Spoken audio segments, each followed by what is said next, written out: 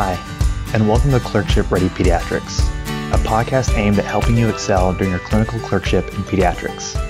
I'm Augustin Casals, a third-year pediatrics resident at the University of Virginia.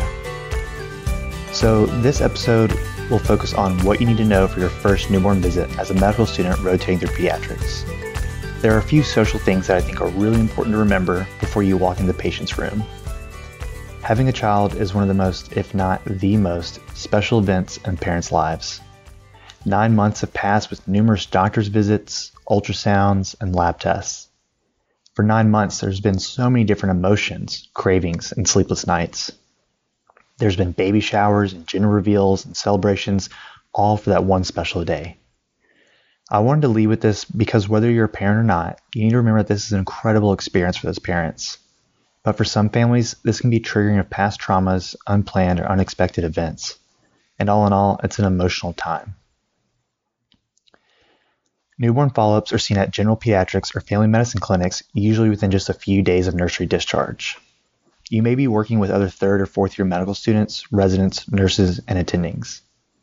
Make sure you introduce yourself to everyone you'll be working with and check in to see which resident or attending you may be working under. Many clinics have specific note templates they use depending on what type of visit they are doing. You'll want to check to see if there's a specific note template for a newborn follow-up, as this will help guide what information you need to know to gather and present. Now, let's get into the information you know before you walk into that room. Let's start with the prenatal history. Now, a lot of this information should also have been gathered while in the newborn nursery, which makes it easier to check if they were born within your hospital system. You want to know how the pregnancy itself went.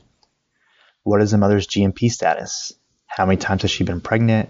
Has she had any miscarriages? How many living children does she have? Did the mother receive appropriate prenatal care? Or was she late to prenatal care? Did she receive the appropriate number of visits during the prenatal period? Or were there any barriers to her receiving prenatal care? Were there any complications during their pregnancy? Did the mother need to be hospitalized for any reason? Did the mother take any medications for pre-existing conditions? Or did she develop gestational hypertension or diabetes? Was she using any substances such as alcohol, tobacco, or other illicit drugs during her pregnancy? What type of testing did the mother undergo? What were her prenatal labs, especially HIV, Hep B, syphilis, and GBS? Did she do any prenatal genetic testing, and if so, what were their results? Did her ultrasound scan show anything concerning, such as abdominal anatomy or positioning? Did she undergo an infectious workup, and if so, was there anything she was positive for and need to receive antibiotics or antivirals? What was her blood type, and did she ever receive RhoGAM? Now, let's move on to the day the baby was born. This is really important so that you have a framework for what this delivery looked like as well as the following days. One of the most important aspects of this newborn's history is that you must know is when they were born. Yes, of course I mean their birth date, but what I really mean is how many weeks and days they were when they were born. This piece of information changes how I begin to think about the baby before I even walk into the room. Depending on how far along the mother was when she had her baby, this may change what growth chart they are on, what they do for feeds, risk factors, and how long they were in the hospital. Know if they were preterm and if so, why, or if they were early term, term, or late term. Know what time they were as well, so you know how to appropriately calculate their bilirubin curve, which we will get to later. You will want to know how this baby was delivered. Was it a spontaneous vaginal delivery or a C-section? If it was a C-section, you'll want to know why. Was it the mother's choice, a recommendation by her OBGYN, possibly because she already had a C-section, or is this an emergency? Did any instruments need to be used, such as forceps or a vacuum, and why? Was the amniotic fluid clear or meconium stained? How long was the mother's membranes ruptured for? Prolonged rupture of membranes, which is defined as greater than 18 hours, puts the infant at higher risk for infection, so that's why this piece is important. So how did the baby do after they were delivered?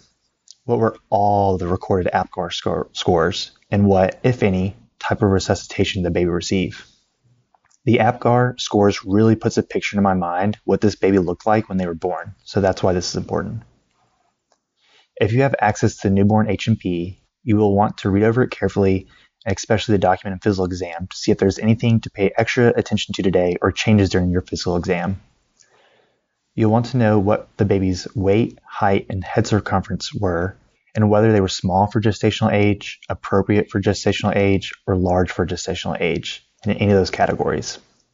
Remember, LGA is the 90th percentile or greater, and SGA is the 10th percentile or less. After the baby was born, did they stay in the newborn nursery for the remainder of their stay, or did they need to go to the NICU? If this baby went to the NICU, you must know why, for how long, and what was done during their stay. There are 3 preventive treatments the baby should receive within the first few hours of life that is recommended by the American Academy of Pediatrics. They are vitamin K, erythromycin eye ointment, and the Hep B vaccine to decrease the prevalence of hemorrhagic disease of the newborn, gonococcal ophthalmia neonatorum, and hepatitis B, respectively. This is important to know as it may guide your clinical judgment and recommendations when seeing the newborn. Now, like I said, most of that information will be very similar to the information you gathered before you saw the infant for the first time on the newborn nursery. However, it's always important to look over this information yourself, as things can slip through the cracks or be missed. Now, let's move on to what was done while this baby was in the newborn nursery. You will have infants that stayed in the NICU or were discharged from the NICU, and hopefully you will have access to a discharge summary so that you know everything that was done while the baby was there. But for this podcast episode, I'm going to assume that the baby you're about to see was discharged from the newborn nursery and did not need to go to the NICU. But if they did, know why, for how long, and what was done. So now that you know mother's prenatal history and the baby's delivery history, let's turn our focus to what's important to know while they were in the newborn nursery. Another very important piece of information to know is how was this baby fed? I can also not stress enough how important this is, as it is one of the main activities that newborns do. They eat, sleep, pee, and poop. But how much they pee and poop depends on how much nutrition they are getting, and they wake up from sleep because they're hungry. The AAP recommends breastfeeding exclusively till 6 months of age, But not all parents can and want to breastfeed for this long, and it is not our job to judge their feeding choice. So, you want to know whether this baby is breastfed or formula fed or a mix of both. Breastfeeding can be difficult and takes time and practice on both the mother's and infant side, and you'll want to know how this went while they were in the hospital. If the mother has breastfed before, then sometimes they need less support. But first-time breastfeeding moms often require a lactation consultant, and this is important to know before you see them. If the mother decided to start formula, I think it's important to know why, but remember, feeding a baby can be so challenging for parents, so respect their feeding decision.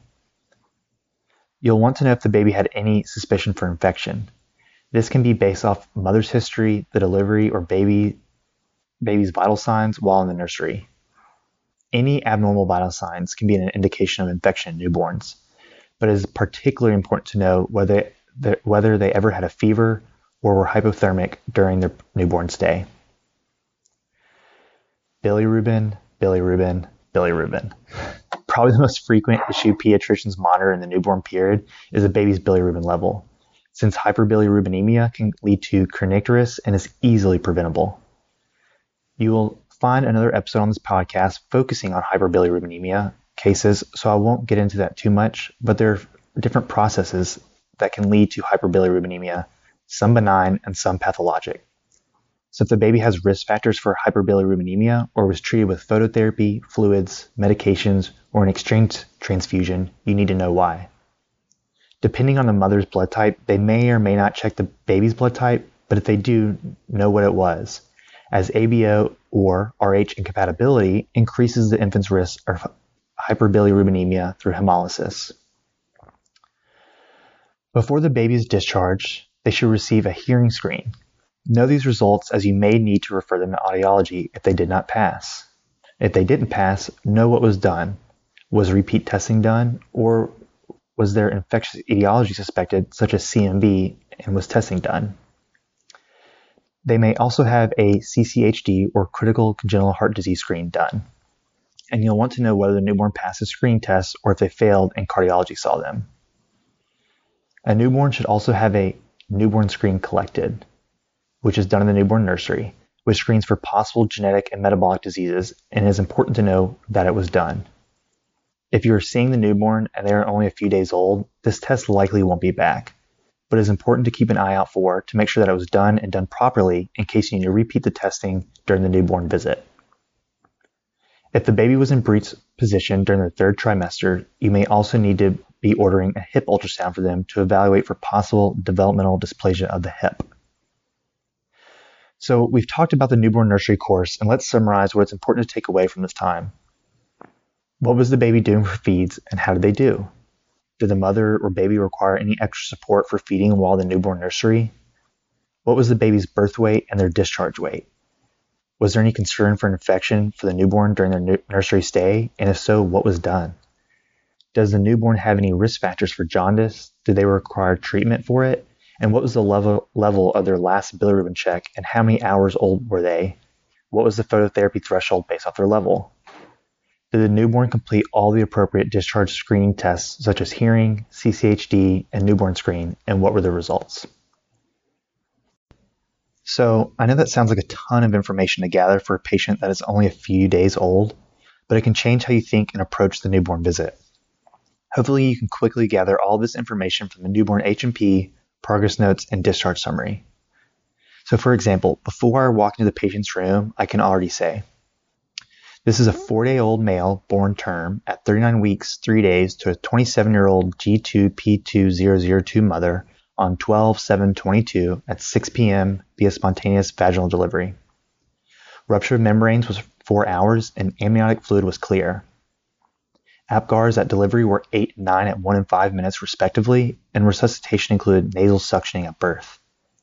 Mother received appropriate prenatal care and her pregnancy was complicated by gestational diabetes. Mother's blood type is O positive and baby's blood type is O positive. Infant received appropriate preventative treatments, including erythromycin eye ointment, vitamin K, and Hep B vaccine. The newborn nursery course was uncomplicated. Mother elected to breastfeed after birth and did see lactation during her stay. The bilirubin level was 5.4 at 27 hours with a light level of 12.1 on the low-risk curve. There were no concerns for infection, and mother's prenatal serologies, including GBS status, were negative. Infant's birth weight was 3.5 kilograms and discharge weight was 3.33 kilograms, down 5% from birth. The infant passed their CCHD and hearing screens, and the newborn screen was collected and is pending. Now that you can summarize the relevant prenatal, delivery, and newborn history, let's go see the patient. Always remember to knock before walking into any patient's room, but particularly when seeing an infant. Mothers may be breastfeeding, and you'll want to be respectful and allow time for them to cover up if she needs to. And remember, these parents have just had an incredible and exhausting experience, so be patient and kind. This is a unique history to gather, as a newborn may have just been discharged from the hospital the day before you're seeing them. I recommend that you start by asking if they have any questions or concerns about their newborn. Many first-time parents, understandably, may have lots of questions, and your job during this visit is not only to perform a history and physical exam, but also provide parents with reassurance and anticipatory guidance. You may not know the answers to parents' questions about what formula is best or what that funny sound is that their baby is making when they sleep, but that's okay. I learned those answers by listening to my attendings answer those questions. So if you don't know the answer, just say, I'm sorry, I'm not sure, but I will ask my supervising resident or attending and we will let you know. Now let's move on to feeding. Like I said earlier, this is one of the most important activities that newborns do, so it's important to get a thorough feeding history. You'll want to know whether they are breastfeeding or taking formula and what the parent's goal for feeding is. Some parents may be supplementing with formula as the mother's breast milk hasn't completely come in yet. So for example, if they are formula feeding, ask if their goal is to breastfeed or stick with formula. Next, you'll want to find out how frequently and for how long the newborn is feeding. During the newborn period, infants should be feeding every 2 to 3 hours without going longer than 4 hours without a feed, including during the nighttime. If they are breastfeeding, you'll want to ask for how long the infant is on each breast, if the mother is alternating breast, and if she is having any pain or difficulty getting the infant to latch. If there's any pain or difficulty latching, this is a great time to see if the mother would be interested in getting a lactation consult to get some tips and tricks. You'll want to know if and when the mother is pumping, and if so, how much milk she is producing. This can give you a measure of whether mother's milk has come in yet. It can take several days following birth for a mother's milk to come in, and the best way to promote milk production is by stimulation through feeding or pumping. The less stimulation, the less milk production. At the initial newborn visit, mothers will likely be making very small amounts of colostrum, which is hyper-concentrated early breast milk. If the infant is taking formula for feeds, you'll want to again know how often, but also what type of formula and how much. Newborns should take anywhere from 1 to 2 ounces during a feed. Now that you know the duration and amount for feeding, let's ask some questions about what the infant looks like while they are feeding. If the newborn is gagging or coughing with feeds, this may be due to poor sucking coordination, anatomical issues, or incorrect bottle positioning. If the parents are using a bottle to feed, the bottle should be held slightly less than 45-degree angle. The parents may also mention that they are concerned that their newborn is spitting up or vomiting, and if so, you'll want to characterize it. All newborns will spit up, since the distance from their stomach to mouth is so short and their lower esophageal sphincter is not as developed as in adults. You'll want to make sure the parents are appropriately burping their child. I like to recommend holding the baby so that their chest is against the parents, their head is on their shoulder, and gently pat their back for at least 5 to 10 minutes after feeding to allow gravity to work and release any air in the stomach. You should also ask about any perioral cyanosis, sweating, or tiring out associated with feeding, as this may be a sign of congenital heart disease. Remember, feeding is a workout for newborns. Let's move on to how much the infant is urinating and stooling in a 24-hour period. If you listen to the Newborn Nursery podcast, you'll remember that as a rule of thumb, infants should void twice on their second day of life, 3 times on their third day of life, and etc., up to a minimum of about 6 voids per day. Urate crystals or brick dust and vaginal white discharge due to withdrawal from maternal hormones, and even vaginal spotting or bleeding are sometimes mistaken as hematuria, but are normal in newborn babies in their first couple of days of life. By the time you're seeing them for follow-up, hopefully the infant's stool should have transitioned from the thick meconium to more yellow-green CD stools, or at least has started to. It's very important to not just ask about how many stools the newborn is having, as this is an indication for how much nutrition they are receiving, but also the color of the stools. Gray or pale colored stools can be a sign of inappropriate bile excretion due to biliary atresia, which is an emergency and requires surgical correction. Now let's move on to sleep. Infants should be sleeping alone, on their back, in their own bassinet or crib without any pillows, stuffed animals, or puffy blankets. This is important to ask about and provide safe sleep recommendations to decrease the risk of SIDS. I recommend you talk about this in the moment in a non-judgmental way. Next, it's good to know who's taking care of the baby, who's living at home, and what type of support system the parents have. Taking care of a newborn is a full-time job, and parents are getting little sleep and are exhausted, so it's good to know who is helping them. You should also ask whether anyone who spends time around the baby smokes, and if so, where.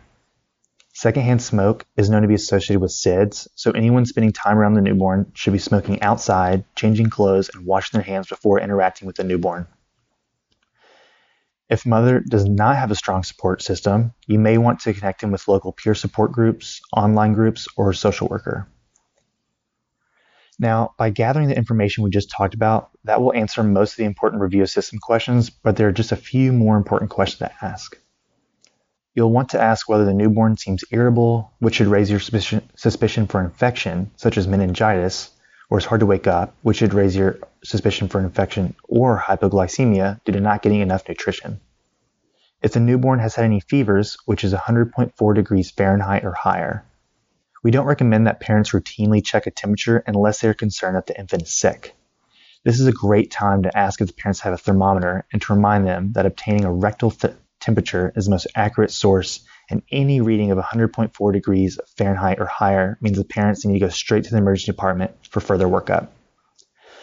You will also want to ask if the baby has any rashes. There are many newborn rashes such as erythema toxicum neonatorum or milia, and you should familiarize yourself with the common newborn rashes. Let's move on to vital signs. Normal newborn vitals are, for temperature, appropriate range is 36.5 Celsius to 37.9 Celsius. Heart rate range is about 120 to 160 beats per minute. The respiratory rate is about 35 to 60 breaths per minute. And oxygen saturations is 90s on room air. But one of the most important pieces of information to know for a newborn is their weight. I think of a newborn's weight trajectory during the first week or so to have a U shape. It is normal for a newborn to lose 5 to 10% of their birth weight in the first few days. However, they should regain their birth weight by around day 10 to 14 of life, and weight loss greater than 10% should be investigated. Weight loss greater than 10% could be due to insufficient caloric intake if an infant is exclusively breastfeeding and mother's milk has not completely come in yet. If the baby is taking formula, you will want to ensure that the parents are appropriately mixing the formula. Parents should be measuring and adding the appropriate amount of water, then adding the powdered formula. You should also be thinking of other pathologic reasons for why this baby is struggling to gain weight, such as metabolic causes, impaired absorption, or increased demand, such in cases of congenital heart disease. For the baby's weight, height, and head circumference, you'll want to make sure that they are on the correct growth chart depending on when they were born. Preterm infants will be on different growth charts compared to term infants. Now, let's move on to the physical exam. This is very similar to the exam you heard in the newborn nursery podcast. So first, general. Make note of their size, level of distress, and ability to calm if fussy. HENT, note the size and any shaping abnormalities. Note the anterior and posterior fontanelles and check for overriding suture lines. It is also important to check for bruising like caput or acephalohematoma. Eyes, check the pupil shapes. Colobomas are associated with other genetic abnormalities that should be investigated further. Check a red light reflex. The absence of a red light reflex could be due to retinoblastoma or cataracts. Finally, note any scleral icterus to assess for hyperbilirubinemia. Cardiovascular. Hearing murmurs in newborns is difficult since their heart rate is so fast, but take your time. I usually like to start with this part of my exam while the infant is calm so it's easier to hear before you disturb them by doing other parts of your exam. Check for capillary refill. Normal is less than 3 seconds, but may be prolonged due to acrocyanosis, which is normal, and check a femoral and brachial pulse simultaneously. Respiratory.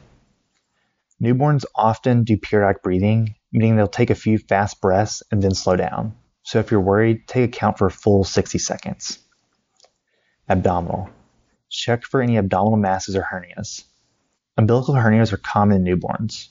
Most close on their own by 3 or 4 years old, but if it doesn't close or becomes incarcerated, then surgery will be required. I also check for hepatomegaly, and I usually start in the pelvis and slowly walk my fingers up until I feel the liver edge. GU. For males, it is important to note that testicles are present and palpable bilaterally. If they have not descended by 6 months, the child will need a referral to urology. This is also a good time to check for any inguinal hernias or hydroceles. If the baby has had a circumcision, make sure that it is healing well. For females, make note of whether the anatomy appears normal and whether there is any vaginal discharge. Now, MSK. Check the clavicles for crepitus, a sign that there may have been a fracture that could have happened during the birthing process. Also, make sure you check the hips for laxity using the Ortolani and Barlow maneuver. You'll want to watch a video to see how this is performed. Skin. Make sure the baby is completely undressed and see if the infant appears jaundiced at all. Check for any birthmarks, such as nevus simplex on the forehead, an angel's kiss, or the back of the neck, such as a stork bite. Make note of a gray-blue spot called congenital dermal melanocytosis, often on the lower back or on the butt. Check for any hemangiomas, and depending on the size, number, and location, the infant may require treatment or further workup. However, most hemangiomas rapidly grow in the first year of life and then spontaneously regress. Check the lower back to see if there is a sacral dimple or tuft of hair, which would be concerning for an occult spinal dysraphism. For any terms I've said that you don't know yet, there are great online videos and images you should look for. Neuro. You'll want to assess tone by gently pulling the extremities away from the body and watching for flexion. There are many reflexes that are unique to the newborn exam, such as Ruding, Morrow, and Babinski, which you will want to review. After the history and physical exam, it's always important to provide anticipatory guidance. Although it was probably done while they were in the hospital, it's always good to go over this again. Remember to talk about how and when to check a temperature, what constitutes a fever, and when to bring their baby to the emergency department. safe sleep procedures, prevention of shaken baby syndrome, recognition of postpartum depression, and appropriate feeding techniques. Now, typically the next follow-up appointment is at 2 weeks of age, but depending on how the baby is doing and the parent's comfort level, you may want to see them sooner for a weight check or to follow up their bilirubin level. Newborn visits are some of my favorite visits to do.